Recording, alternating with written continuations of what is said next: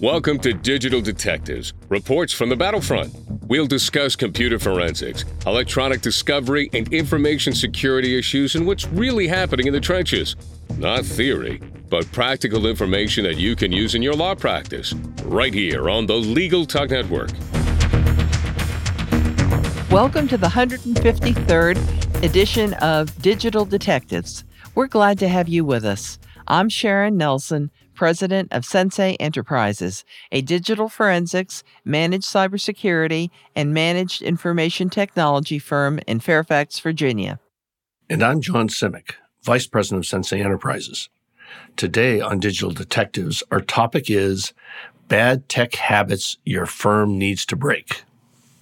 Our guest today is Mark Bassingthwaighte, Esquire, who, since 1998, has been a risk manager with ALPS, the nation's largest direct writer of lawyers' malpractice insurance.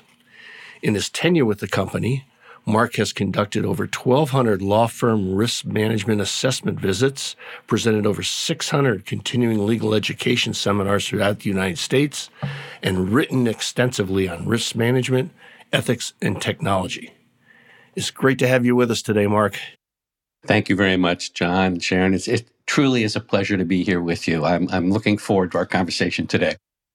So, Mark, as a risk manager with a legal malpractice insurance company, you're concerned about the tech habits of lawyers, particularly those that practice in the small firm space. So tell us why that is. Why are you so concerned over that? Well, beyond when I first started with ALPS, everything I did was focused on helping lawyers, manage the risks that could lead to a malpractice claim or a disciplinary complaint. Of course, some of my efforts were geared toward helping lawyers improve their tech competency, but that really wasn't my central focus. It wasn't until the frequency of cybercrime attacks started to explode in the early 2000s that really everything changed. Now I had to do all I could do to help law firms manage this new risk, and unfortunately, this particular risk continues to evolve. Let me share just a few stats to underscore my current concerns. In 2022, the FBI's Internet Crime Complaint Center, otherwise known as IC3, received 800,944 complaints from the American public regarding cyber attacks and malicious cyber activity. Now, the good news is this was a 5% decrease from 2021. The bad news is the potential total loss has grown from $6.9 billion in 2021 to more than $10.2 billion in 2022. Given that many incidents are never reported and that the majority of these victims were small businesses, I find these numbers quite concerning. Making matters worse, at least in my mind, according to the CNBC SurveyMonkey Small Business Survey for Q4 in 2022, only 4% of small business owners said that cybersecurity was the biggest risk facing their business, while 64% said they were confident that they could quickly resolve a cyber attack. These numbers just floor me, and my suspicion is if this survey was limited to solo and small law firms, the number would be the same, if not a bit worse, because most solo and small law firms just don't believe they're a target. Well, let me guess, would this unfounded belief be one of the bad tech habits these firms need to break? Yeah, you bet. Indeed it is, because believing you're too small to be on anyone's radar quickly becomes the excuse for deciding to take a do-nothing posture, at least when it comes to developing and enforcing policies that really could address various cyber attack vectors. For example, if a firm were to implement a mandatory process whereby all wiring instructions need to be confirmed using previously verified contact information by way of an out-of-band communication channel prior to authorizing a transfer every time money is to be moved, the risk of becoming the next victim drops to almost zero. Yet making a change like this too often seems to be viewed as being inconvenient and unnecessary. Mark, you used a term there, out-of-band communication, in your example, and I'm very familiar with that, and I know Sharon is as well, but can you define that a little bit for our audience who may not be aware of what that means? I need to start by sharing a real-world example of a wire fraud incident, and this is one of my favorite stories. A law firm relied on an online fax service to request and receive loan payoff statements via fax. The vendor would forward all incoming faxes to a designated firm email account. Unbeknownst to the firm, this designated email account had been compromised, giving whoever did it the ability to monitor all incoming faxes.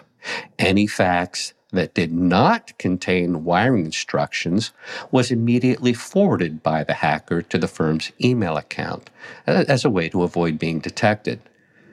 Once a fax containing wiring instructions was spotted, however, the hacker quickly modified the payoff account information and then forwarded the altered fax to the firm. Now, since the incoming fax was expected, came from a known party, and there were no obvious signs of any fraudulent activity, the firm assumed the information contained in the altered fax was accurate, which is why they ended up wiring substantial funds to the wrong account. Now, the firm regularly works with the person who sent the fax, and they know what this person's correct or accurate phone number is. All they had to do was change the communication channel and place a call to verify the accuracy of the routing number.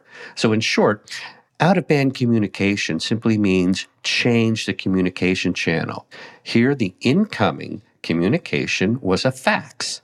So the firm should have used a different outgoing communication channel, for example, the phone, to verify the accuracy of the incoming information.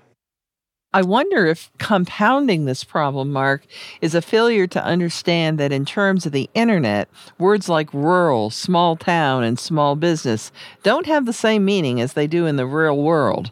Sharon, I really do think you're right about that. And unfortunately, believing that they do have the same meaning, that can lead lawyers to becoming complacent about the true level of risk they face. Now, this actually gets me to the next bad tech habit firms need to break. A belief that you're too small to be on anyone's radar because of the size of your firm, where it's located, and the types of matters you handle also leads to what I like to call the false sense of security problem, which is assuming that your IT support can protect your firm from just about every threat out there. I know the two of you will agree with me when I say IT simply can't, for two reasons. The first is this: every day, every user of tech is a potential victim of every new and unknown or unidentified cyber threat in the wild until the fix is in. Yes, most law firms have deployed internet security software suites, intrusion detection systems, firewalls, and the like. And this really does make a huge difference. And I want to underscore, firms should trust that the efforts of their in-house IT staff or outside IT consultants will keep them safe as they can. Just understand that while IT support can do quite a bit, and their toolbox of solutions continues to get ever better, they simply can't protect you from unknown or unfixed security vulnerabilities that hackers take advantage of. Making matters worse, the second reason is there is one significant vulnerability IT support will never have a patch or update for, and that vulnerability is the people who use whatever tech any given firm has in play. Too many firms still fail to fully appreciate the level of risk any infiltrating staff member truly represents.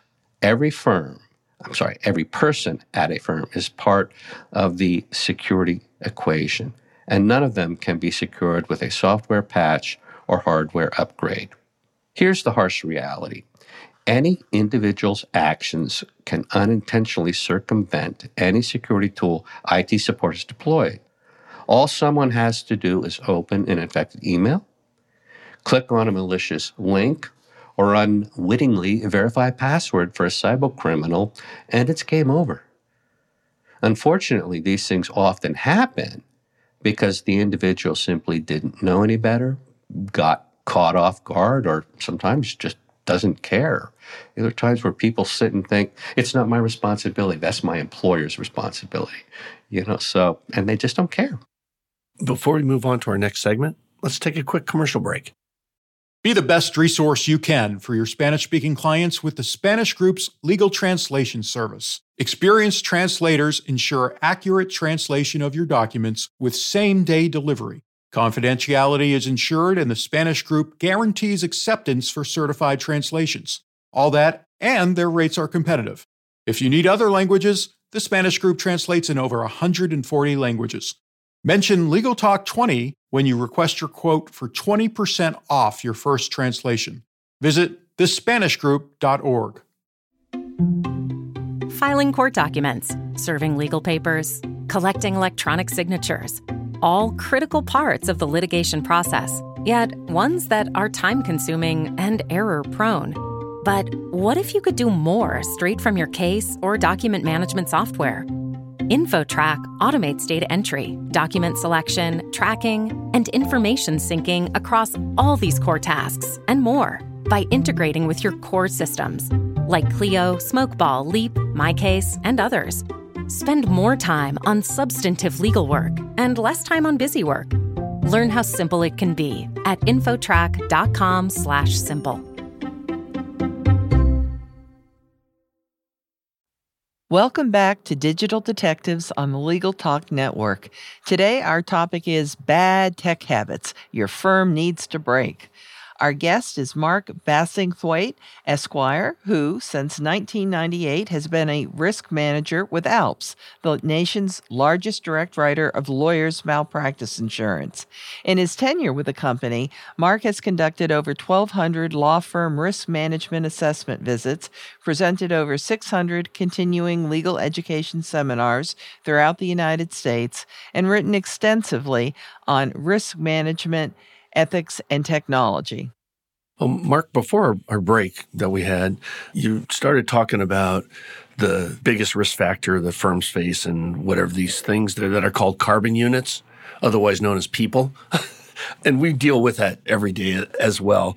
And they do, they are unintentional in some of their actions, and hopefully they're not malicious, right, in what they're doing to their firm, but they are an enabler, pretty much on a daily basis. And they really need to understand what's going on with cyber. But what do you think that the firms can do to help, let's say, lessen that risk?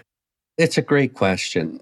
First, firms need to accept reality and see the situation for what it is. Becoming and remaining cyber secure is an all-hands-on-deck proposition that really never ends. Everyone has a role to play, and it starts with ongoing, mandatory social engineering awareness training for every single person who works at a firm. Everyone. I truly believe the vast majority of people want to do the right thing. The problem is, how can they if they don't know what the right thing to do is? In my mind, social engineering awareness training addresses that problem head on.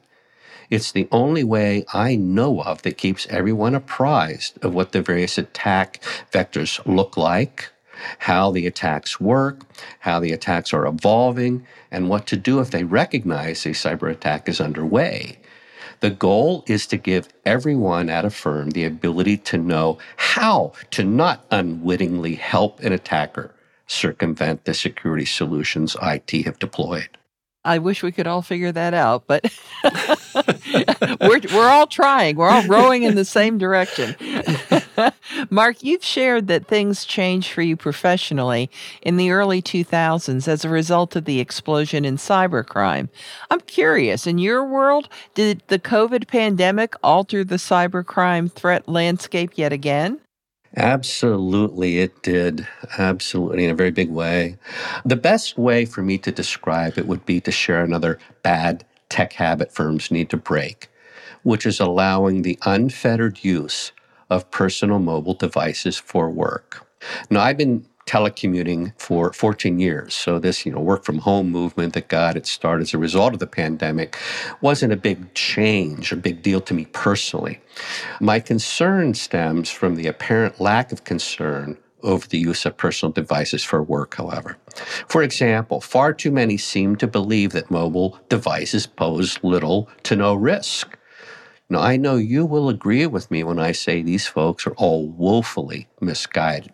Smishing is particularly problematic because people are more inclined to trust a text message than an email and are less aware of the security risks surrounding text messages. What happens is cybercriminals obtain phone numbers that are available on the dark web after a data breach, or they use web crawlers to gather numbers from social media sites, or they may even just use a random number generator. Then they start sending out text messages trying to trick recipients into clicking on a link or calling a number, all done in the furtherance of identity theft, to capture login credentials or to have the recipient unwittingly download a malicious app. Making matters worse, the number the text message appears to originate from may be a spoofed phone number, meaning it appears to be coming from a reputable source when it actually isn't. What few realize is just how effective smishing is. In fact, I recently learned here in the United States, $330 million have been stolen in mobile device attacks just in 2022. As I see it, that's not chump change. We certainly agree with you. And if you've heard me lecture on that topic of personal devices, Mark, you know that I consider BYOD as bring your own disaster. But identifying the problem that's just the easy part, though. What can the firms do to responsibly address some of the concerns that you've just raised? I don't want to minimize the importance of the basic, such as properly securing home routers, making sure all mobile devices have a robust security app installed and are current in terms of security patches and updates, in addition to a number of other security steps one should take. Really, more and more, I'm coming to believe that social engineering awareness training that also focuses on the cyber attack vectors directed toward personal mobile devices is every bit as important due to how successful things like smishing, vishing, and phishing attacks are. The reason I say this is due to the reality that many of us take a more, shall we say, lackadaisical view in terms of worrying about cybersecurity risks when using personal devices. And the attackers know it. Couple this with the fact that these devices often are network-connected devices that also store all kinds of valuable data, such as passwords, personal and financial information, location data, documents, photos, and even client information. And the reason these devices are such an attractive target becomes really self-evident. Well, we can certainly see that your concern over how successful smishing, vishing, and phishing, nice that they all rhyme. It's the Ishing trio. The Ishing trio are, it's certainly warranted given all that we see too. But here again, I think it would be helpful to briefly explain to our listeners what smishing, vishing, and phishing are. And would you also share a bit more on why you think firms should place a component that focuses on attack vectors directed toward personal mobile devices in any social engineering awareness training that the firms do?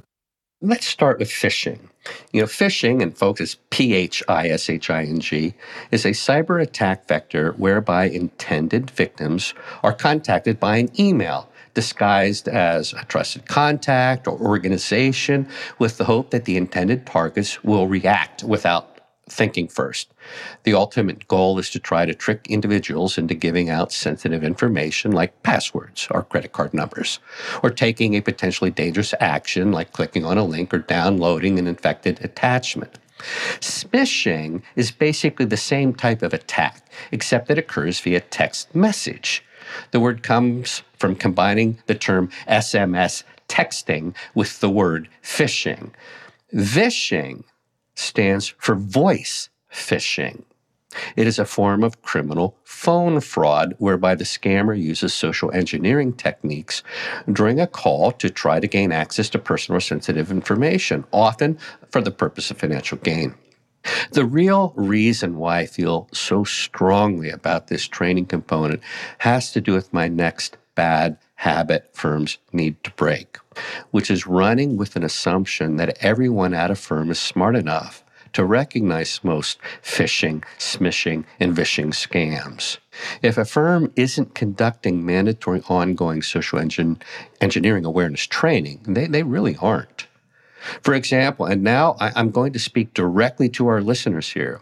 Suppose you receive a call from someone claiming to be from your bank. The caller is going to be quite pleasant and very professional. She'll tell you there has been some suspicious activity in your account. And she will also accurately provide a little personally identifiable information, all of which is available on the dark web. Now, here's a typical script. Hello, I'm calling from Wells Fargo, or whatever your bank happens to be.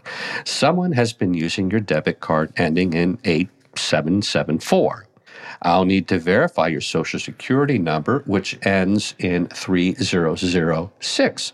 Is this correct? And it will be. And if you say yes and allow this to continue, you're going to hear, now, if you will provide me with your full debit card information, we can stop this unauthorized activity. Now, if you were to receive such a call, how do you think you might respond? Let's change the facts just a bit. The call will be placed to an employee at your firm, and the account of concern will be your firm's trust account. Call me skeptical, but I think more than a few would be caught off guard absent the kind of training we've been discussing here. Before we move on to our final segment, let's take a quick commercial break. Delegate out those tasks that take up your time. Staffy can help you with your legal, administrative, marketing, and even client-facing workload. Hiring Staffy's top-notch bilingual virtual staff means Staffy does the recruiting, hiring, and training for you.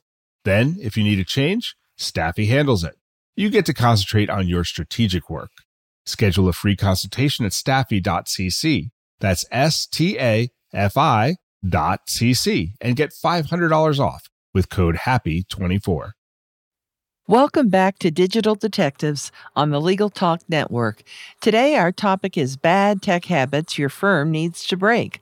Our guest today is Mark Bassingthwaite, Esquire, who, since 1998, has been a risk manager with ALPS, the nation's largest direct writer of lawyers' malpractice insurance. In his tenure with the company, Mark has conducted over 1,200 law firm risk management assessment visits, presented over 600 continuing legal education seminars throughout the United States, and written extensively on risk management, ethics, and technology. Well, Mark, there's obviously a theme going on here. That the reason behind every one of these bad habits that you've explained so far in our session really has something to do with a failure to provide this social engineering awareness training and focusing on that. And I know that's your intent, certainly as well. But we know you. And in terms of helping the firms become cybersecure, this training thing hasn't always been a primary focus of yours. We've known you for many, many years. But so we're curious as to why the shift in concentration there. Well, and again, it's a great question. The reason really is best explained by my sharing another bad habit firms need to break. In short, when it comes to providing mandatory ongoing social engineering awareness training, first stop making excuses before it's game over. And I really am not trying to be melodramatic by saying this. I need to say it because in various ways I've been involved in the aftermath of a firm that fell prey to a cybercrime, to include a few firms that no longer exist. The sad part is most of these situations could have been prevented if they had just conducted some basic social engineering awareness training and developed and enforced a few policies that would have addressed a common attack vectors. In other words, this didn't need to happen. Well, Mark, you're singing to the choir. I'm well aware. I mean, this is what we go through every day when they tell us, I can't afford it. It would be too disruptive. We're too small to be a target. I mean, the list goes on and on and on. We've enjoyed all of this talking with you. Do you have any final thoughts you'd like to share with our audience? Well, let me close with my final bad habit firms need to break. Stop assuming social engineering awareness training is expensive. Here's the problem with that line of thinking. Compared to the cost of falling prey to a scam or having your network breached, the cost of training are minimal. Trust me, folks. Some training resources are even free. For example, there's a company called KnowBe4, and they have a blog. That's KNOWBE and the number 4, KnowBe4's blog, or the SANS Institute, and they're at sans.org. They have a newsletter called Ouch. These are free resources that are quite valuable. Perhaps you could ask your own IT support person to provide periodic training. I mean, if nothing else, this would be a place to start. Of course, there are a number of companies that provide security awareness training as well. I'm partial to KnowBe4, and of course, I can highly recommend my 2 favorite digital detectives, the 2 of you. And folks, I just strongly encourage you to check out our good friends, Sensei Enterprises, and they're at senseient.com. So with that, I will stop my pontification, and how about we call it a day? That sounds good to us. I want to thank you so much for being our guest today, Mark. It's always a pleasure. We kind of do much of the same things. It's like having our brother with us here today. So we really appreciate you taking the time, though. Very kind words. And I hope people will listen to these bad habits they need to break, because they do need to break them, and they're not safe, many of them, proceeding the way they are. I know it feels to them like it's a lot of money. It's not a lot of money. You want to see a lot of money? Get breached. Thank you so much. You're welcome. Thank you, John and Sharon. It's been a pleasure. And I look forward to seeing you sometime again back out on the road somewhere. Stay well. Well, that does it for this edition of Digital Detectives. And remember, you can subscribe to all the editions of this podcast at LegalTalkNetwork.com or on Apple Podcasts. And if you enjoyed our podcast, please rate us on Apple Podcasts. And you can find out more about Sensei's digital forensics, managed technology, and managed cybersecurity services at SENSEIENT.com. We'll see you next time on Digital Detectives. Thanks for listening to Digital Detectives on the Legal Talk Network. Check out some of our other podcasts on LegalTalkNetwork.com and in iTunes.